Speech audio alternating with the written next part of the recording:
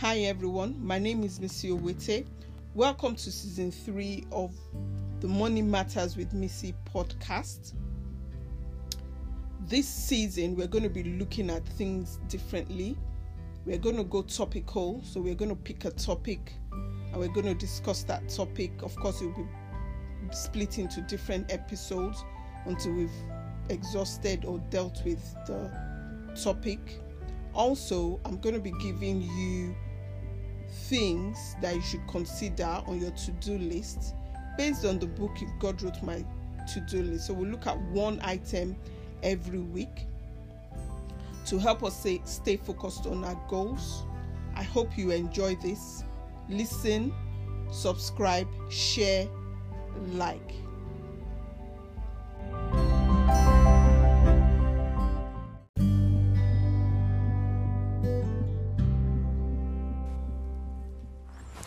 Today's to-do list, we have speak into the life of another. Speak into the life of another. So the book, What If God Wrote Your To-Do List, talks about D.L. Moody and how he received inspiring words that made him preach the gospel in America and in Europe to millions and millions of people, even in the 1800s. And one of the inspiring words that he heard, or the words that he heard that inspired him, was said by Henry Valley, which is, "The world has yet to see what God can do with a man fully consecrated to him." So receiving that word, Moody claims, inspired him to want to preach the gospel wherever he went. And Moody himself has come up with a few inspiring words that quite commonly said today, which includes: the Bible will keep you from sin, or sin will keep you from the Bible. I believe Satan to exist for two reasons. First, the Bible says so, and second, I've done business with him. There is no better book with which to defend the Bible than the Bible itself, among others. A lot of times when we speak words to people, we are not fully aware of the impact these words have on them. But the important thing is that we should learn to encourage others. So even as we go about trying to achieve our goals, in doing so, obviously assuming that you have a partner who holds you accountable and you hold accountable, one of the things that you should also do is speak encouraging words to them, because you just don't know what impact that would have on their lives. And so our to-do list this week is deliver words of encouragement.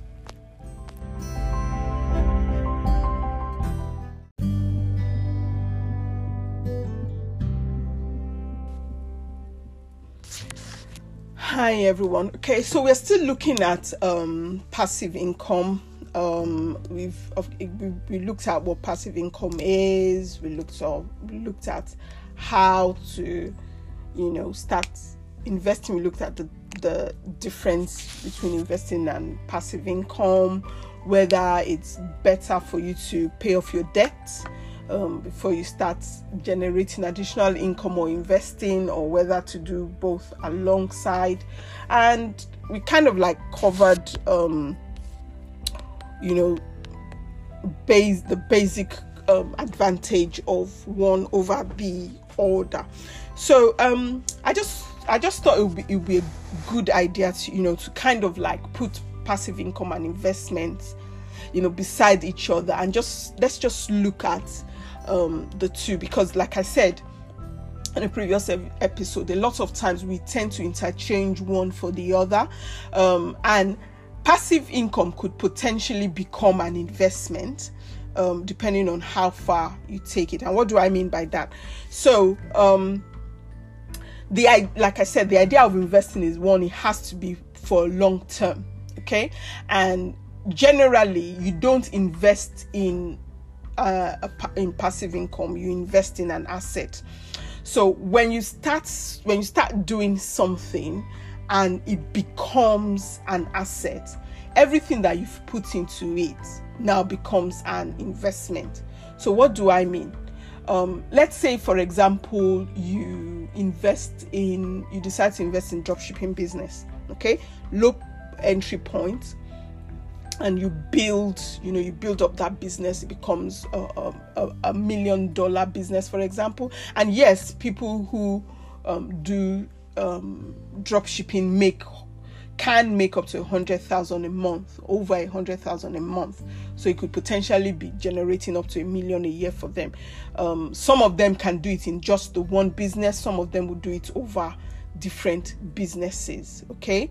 And depending on how they structure themselves, they can put all of that in one company, or they can have separate companies. So if they put all of it in one company, then yes, the turnover of that business will be up to $1 million. If they do it as separate companies, then maybe not so. But even the average business size in the UK is usually under $500,000, and typically around the 200,000-300,000 mark, as in turnover, and the average profits or income level for a small medium-sized business is usually around about the 50,000 mark. So that's after they've paid off all the expenses and everything, they have 50,000. And that again is reflected in the recent budget of the government, where when the government was talking about taxing limited liability companies, they give a breather to businesses whose profit is 50,000 and under, because and I think they said about 70% of the businesses make that amount of profit. So if you're doing a dropshipping business, and you're doing a turnover of about $1 million, your profit ideally would be about that's after all expenses paid, most likely will be around the 100,000 to 200,000 mark, because usually your profit is going to be in the discount that your manufacturer gives you. And your core costs will be your website, your ads, and if you employ staff, your staff. That will be your core cost, and then every other thing is yours. So yeah, you should be making around about 100,000, 200,000, depending on how much discount your manufacturer is giving to you. And most manufacturers will give you at least 20%. Some of them are generous to give you 50%, but most of them will give you 20%, especially if they know that's what you're doing. What you're doing is drop shipping. You're not retailing. If you take the risk of buying the products off them and then warehousing it and all of that, they might give you more. But if they know you're not really taking that risk, they're taking all the risk. And then from my experience anyway, and maybe the products that I invest in, they're not that very generous. But again, with 20%, you can do a bit. You can do, if you know how to do your numbers well, you can do very, very well with that. Okay, so the drop shipping business, at the point where all you're doing is transferring the order from your customer to the manufacturer, that's you have to manually do that. So maybe you're getting one order a day, between 1 and 10 orders a day, so you're able to do that quite easily. But when you begin to get like hundreds of orders a day, that's going to take your time, and that's where you potentially would get an assistant who then does it for you. Okay, and initially you could just get the assistant to do it for you a few hours a day, so you could get them to do it for like 4 hours. So usually what will happen is that orders that come in between a certain period, so you have a cutoff period, and again, usually the cutoff period should marry with your manufacturer's cutoff period. So the manufacturer they'll process orders received a certain day at a particular time, and any orders they receive after that time will be processed the next day. So really your cut-off period should be at least an hour before that. And then you just, your assistant, you recruit them to work up until that cut-off period so that they can process all those orders, send them to the manufacturer, send you the link, to get paid, or if you have a credit limit, then maybe paid at the end of the week. Or if you could put a card with the manufacturer, so the manufacturer automatically takes the payment of the card, and then when the money hits your bank, you just pay off the difference on your card. So it depends, depending on how you want to structure your own business. But up until the point where you get an assistant, maybe preferably a VA to do it. But of course, if you have a whole range of businesses, you might want to consider a business manager or something. I don't know. It depends on how much money you're making in the business anyway. Up until that point, when you do it yourself, it's just generally passive income. Okay, you're the one doing the work. You're spending an hour, maybe 2 hours a day on the business. Because of the nature of the business, it has to be daily. So when the orders come in, you have to do something, either push a button or whatever to get the orders to the manufacturer. So essentially you're involved. At that point it is passive income. But the moment you get somebody else to do that and you do nothing other than check your bank account, check the reports at the end of the day, and of course I miss out some point the ads as well, making sure that the ads are running well, making sure that the metrics of the ads are working the way they should, you're getting optimum return for the ads that you're putting in, you're taking out all the money guzzlers and the unnecessary keywords and all of that, you're taking all of that out, then yes, you're doing the business yourself. It's passive income. It's passive in the fact that you're not doing as much as the manufacturer is doing to generate that income. Okay, so the manufacturer has to do so many things. They've got to come up with the products, they've got to get them licensed, they've got to get them tested, they've got to get them made, quality control, HR, and all of that. You're not doing any of those, and that's why we call it passive income, because they've got to do a whole range of things to generate income. You're not doing as much, you're just doing a fraction of what they do, and so that's why we would call it passive income. But the thing is, you're not spending as much time as the manufacturer of the product is. You're spending very little time. Of course, you're not going to be generating as much profit as they are, but you're generating a reasonable amount of profit. So that's why we will call it passive.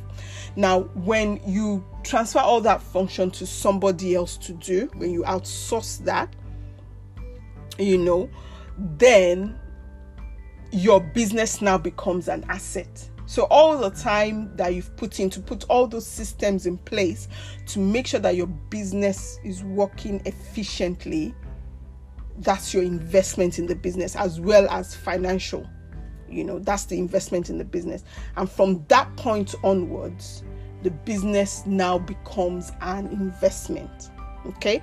And it becomes an investment because you're not doing that much. Of course, you have the passive income element. The passive income element is the money that just keeps hitting your bank account, either daily or monthly.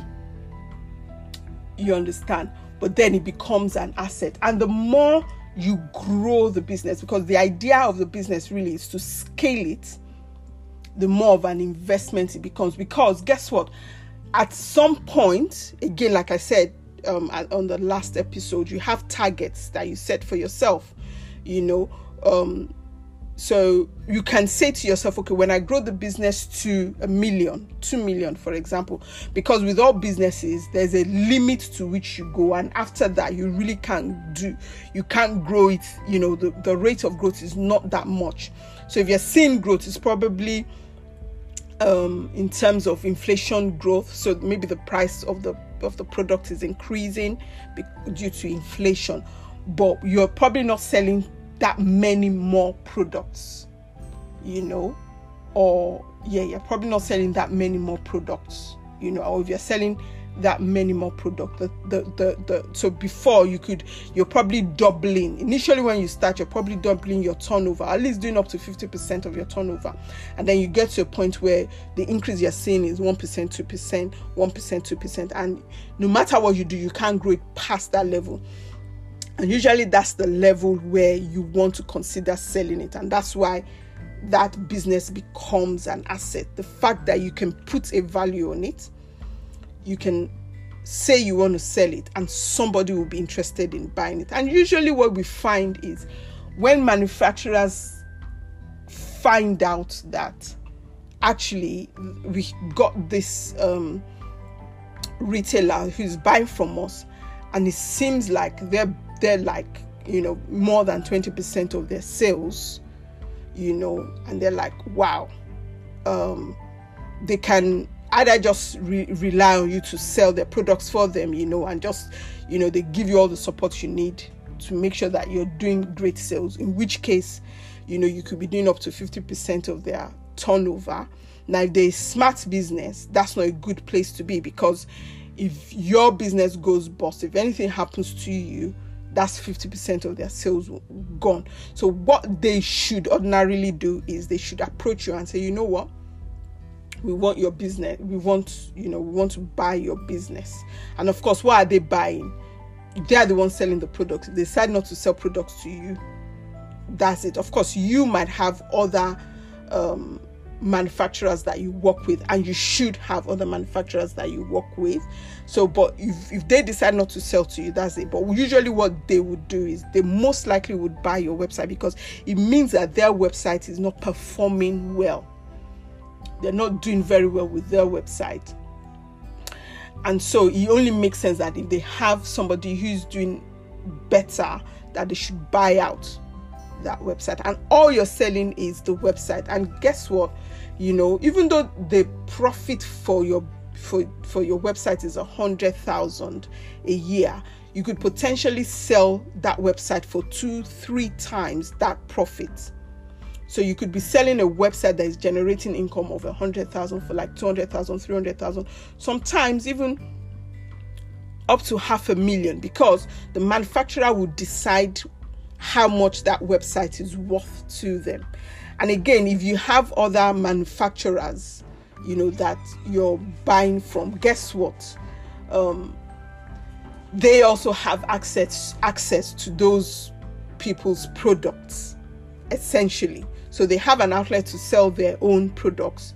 They also have the opportunity to buy from these other manufacturers who are their competitors, And if your website is doing well, that you're producing, a good enough return for those other manufacturers as well, if they're wise enough, they could potentially be merging with those companies. Again, I'm just allowing my imagination go wild, in this particular scenario. But the point I'm trying to make here is that even with your something that you started on a very small scale to generate maybe £100 extra a month, or maybe £1,000 extra a month, that you've now grown, you've scaled it, is doing exceptionally well, you're making a lot of money from, is no longer just passive income. It has now become an asset. You've invested in it, and now you're getting your returns from it.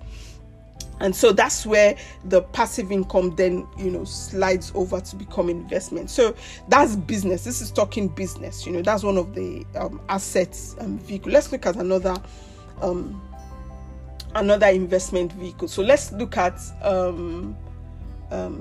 property. So the last episode I was talking about the fact that a lot of people that call themselves property investors are technically not property investors but property traders, because they get involved in the business, especially those that do things like no money down deals, like the rent to rent, the lease options, the HMOs, the serviced accommodation, even the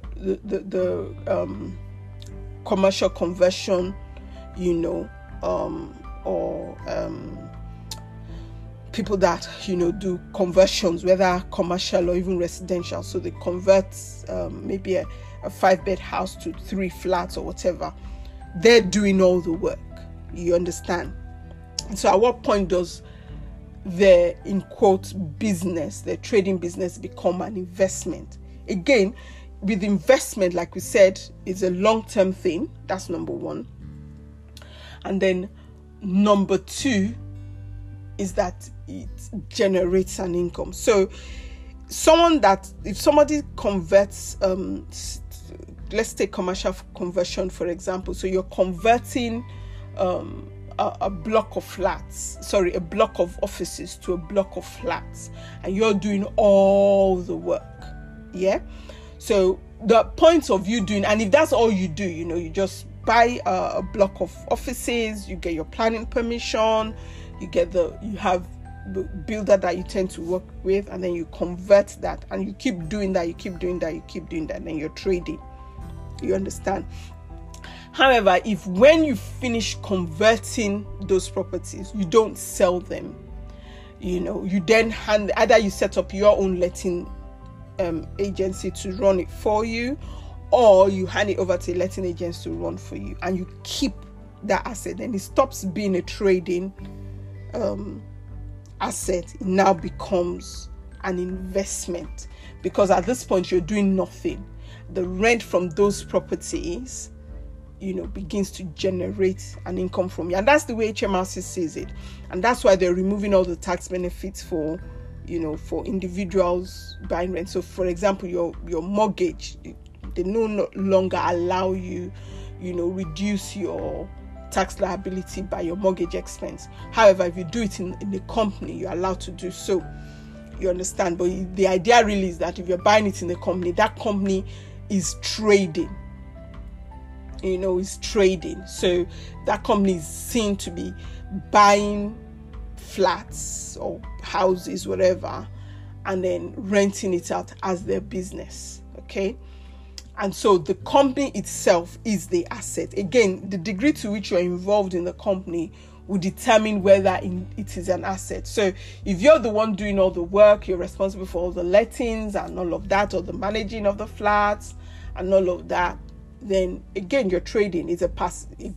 Well, the degree to which you do it. So if it's something that you do once a month, yes, we can argue it's a passive income. But if it's something that you're doing on a daily basis, so you have maybe 50 properties, for example, and all of them, you have the same system going for all of them, and every day there's something wrong and you have to get involved, and all of that. It's no longer passive, because you're actively working in the business.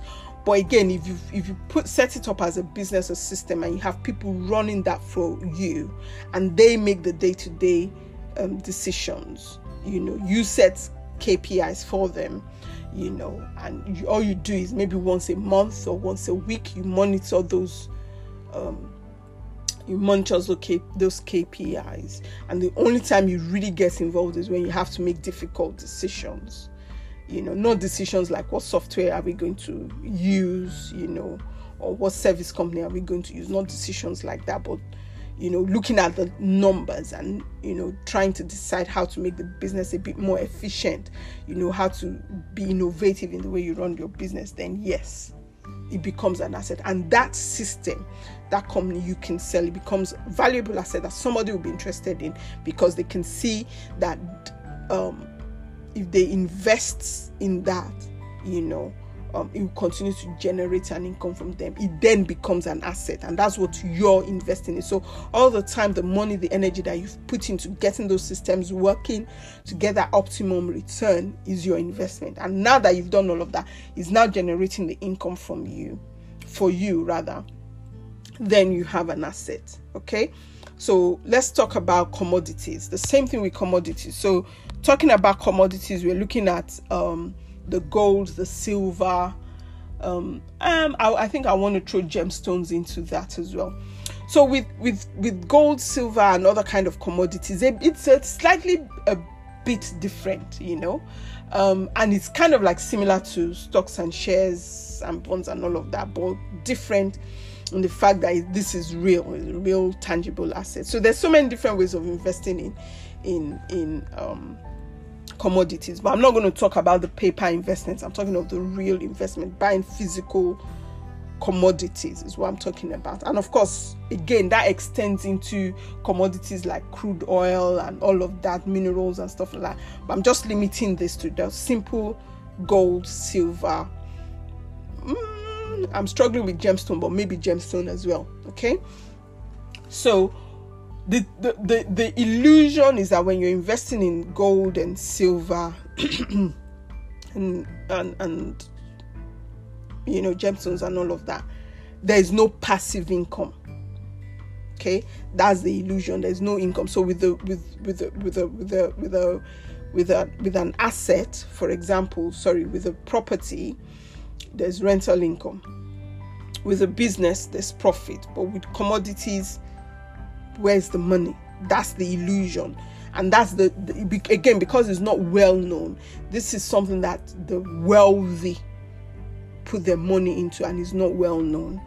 They don't see the income. But the reality is that depending on where you're putting your gold and silver, there are places where you can use your gold and silver as security,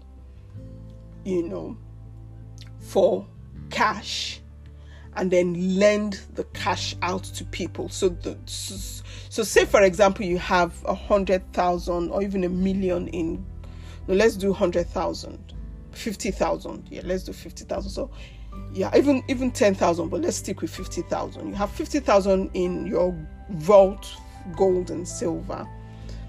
There are institutions that would take your 50,000 worth of gold, and they would give you 25,000 in cash, and they allow you lend somebody else, peer-to-peer lending, that 25,000. Okay, so somebody has, say they want to invest in property, they don't have cash, but they've got commodity. What they can do is they can go to this peer-to-peer lending platform and say, I've got gold worth this amount. Usually they would not let them borrow more than 50% of the value of the gold that they have, just so that there's security both for the buyer and for the lender, borrower and the lender. And so they will give that person up to 50%. That person can then take. So if you want to lend them the money, of course you don't want to do cash. You don't want to sell your gold to be able to lend them the money. What the platform will do is they will take security of your gold to the value to which you're lending. They give you the cash. The cash then goes to this person who's lending, who's secured that loan against their own commodity, and they agree the rates just like anywhere else. So the rates are anything from 3% to 10%. And sometimes they pay the full interest up front, and sometimes they pay monthly. Okay, and that is where the income comes. Now, not a lot of people know this, because again, gold and silver is not something that people talk. I mean, there's so many platforms that talks about investing in property, investing in businesses, investing in shares. Very, very, very little talk about investing in gold and silver. But yeah, there's potential income from that. Okay, and where does the capital appreciation come in? Now, again, like I said, this is not common knowledge. This is not what many people know. So usually the typical way of investing in commodities is you just buy, gold or silver, whatever, and you just put it in the vault and it stays there. And over time, the value of the gold or the silver goes up, and that's it. However, the serious investors in commodities don't just do that. Okay, what they do is they look at the relationship, the ratio between gold and silver, and that's what they in quote trade. So usually what happens is over time the relationship between gold and silver changes, not the value but the relationship. So in a simplified way, say for example, gold is worth 100 pounds and silver is worth 10 pounds. An ounce of silver is worth 100 pounds and an ounce of silver is worth 10 pounds. So the relationship between gold and silver is 1 to 10, meaning with one gold coin you can buy 10 silver coins. Okay, and so what the serious investors in gold and silver tend to do is they watch that relationship, and at the point where you can buy more than double in silver, they continue to invest. So let me try and break this down. So we've looked at it and said one gold coin will buy you 10 silver coins. So at that point, because the price of gold is very expensive, it's better that you put your money in silver, and you continue to buy silver until that price, the relationship between silver and gold drops. So when the relationship between silver and gold drops to as low as 1 to 5, so one gold coin will buy you 5 silver coins, which means that your 10 silver coins, which initially would have bought you 1 gold coin, can now buy you 2 gold coins. You then sell all your silver and then you buy gold. And so rather than just taking advantage of the price appreciation of the asset, you're potentially able to double the value of your asset simply by just selling. Again, like I said, this is not common knowledge.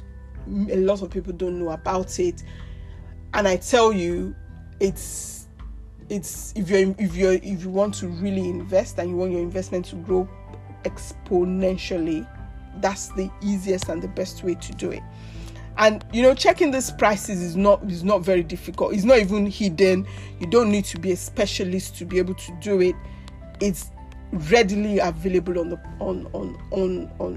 the web. All you have to do is do gold prices, silver prices, and most of the platforms will give you both prices. Some of them even go to the extent of telling you the difference. So when gold is at its most, so like going between 1 to 10, for example, you just sell all your gold, you put it in silver, and then when the price drops, you switch. Now, there are a lot of other things that we are not discussing. So there's so many reasons why that will happen. There's demand and supply and all of that. That is, again, a topic for another day.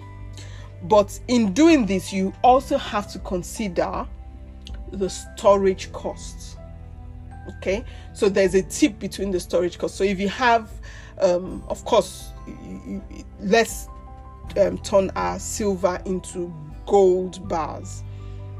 The space that 1 gold bar will take is never going to be as much as 10 gold bars. So if you're talking in the thousands, 1,000 gold bars, 10,000 gold bars.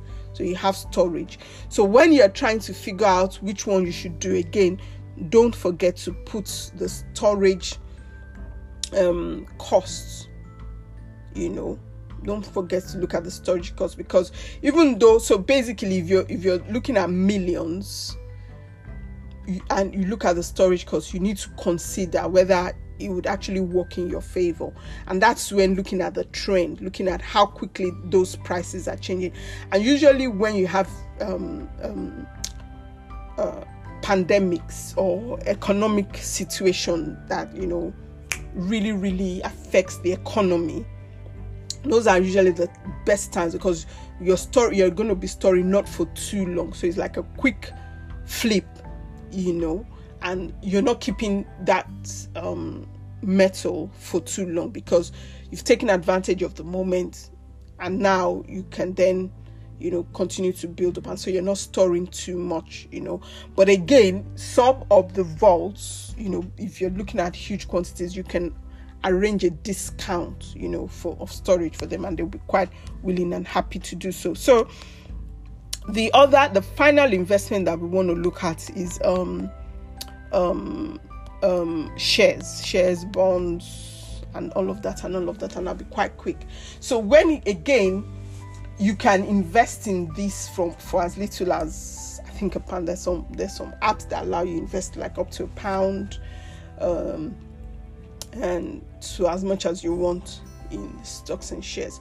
So again, the passive income of the share is in the dividend that you receive. So you buy the share, you have to wait typically anything from 3 months to 12 months, to get the return. So it's not a monthly return, it's a once a year return. Okay, of course, depending on what kind of share you're buying. Are you buying an ex-dividend or cumulative of dividends? So even after you've bought it, you're not going to get the dividend. The previous owner gets the dividend, or you buy it including the dividend. So depending on the kind of share, again, it's not really something that I know too much about, but of course I have the basic knowledge of that. So when you look at that, when you're buying it, is when you're at the point of when you're buying, the price is reflective of whether it's including dividend or not. Okay, and so that's the passive income. So when does it become an asset? Of course, almost immediately it's an asset if you're not trading the appreciation of the asset. So if you're not waiting for the price of the asset to go up and then you sell, if you're keeping it for that long term, every year to be able to get the dividend, immediately is a dividend. But if the reason why you're buying it is because you want to take advantage of the appreciation in the value of the share, then it's trading. And of course, the moment you decide to keep it, it becomes an asset, and then you take advantage of the return. And so that is that I hope that has been able to explain the crossover between the passive income of business, commodities, real estate, and shares, which are the 4 main classes of investment vehicles, between each and one. So every single one of these could generate a passive income and then potentially become an asset, that again you can trade, you can take advantage of the capital appreciation. Okay, and so when you're deciding which passive income you want to go into, again, that's something to consider. So all of them, the entry level, I think the entry level of each of them varies. I think the cheapest one you can invest in is shares, followed by commodities. You can start buying gold or silver coins as low as 10, 20, 30 pounds. Then I would want to argue business and then real estate. Business, because you can start, there are businesses that you can start for like £100, £200. Real estate, even though they say there is no money down, it doesn't matter what you want to do. I think you're going to have to put some money down, even if you're borrowing it from somebody. If you're getting the money from somebody, but you're going to have to put money in. So the one that offers you the lowest possible entry, like we said, stocks and shares, then commodities, gold, silver coins, then businesses, and then real estate. So when you're looking at which ones to go for, bear that in mind. And then of course we've seen how we can turn passive income of each of the 4 classes into investment vehicles, where you're not just taking advantage of the income that you get, whether on a monthly or on an annual basis. You're also taking advantage of the capital appreciation in the assets, and then you can actually sell that to get a lump sum. I hope this has been helpful in trying to shed light on passive income and the various classes and entry levels, and turning passive income into assets.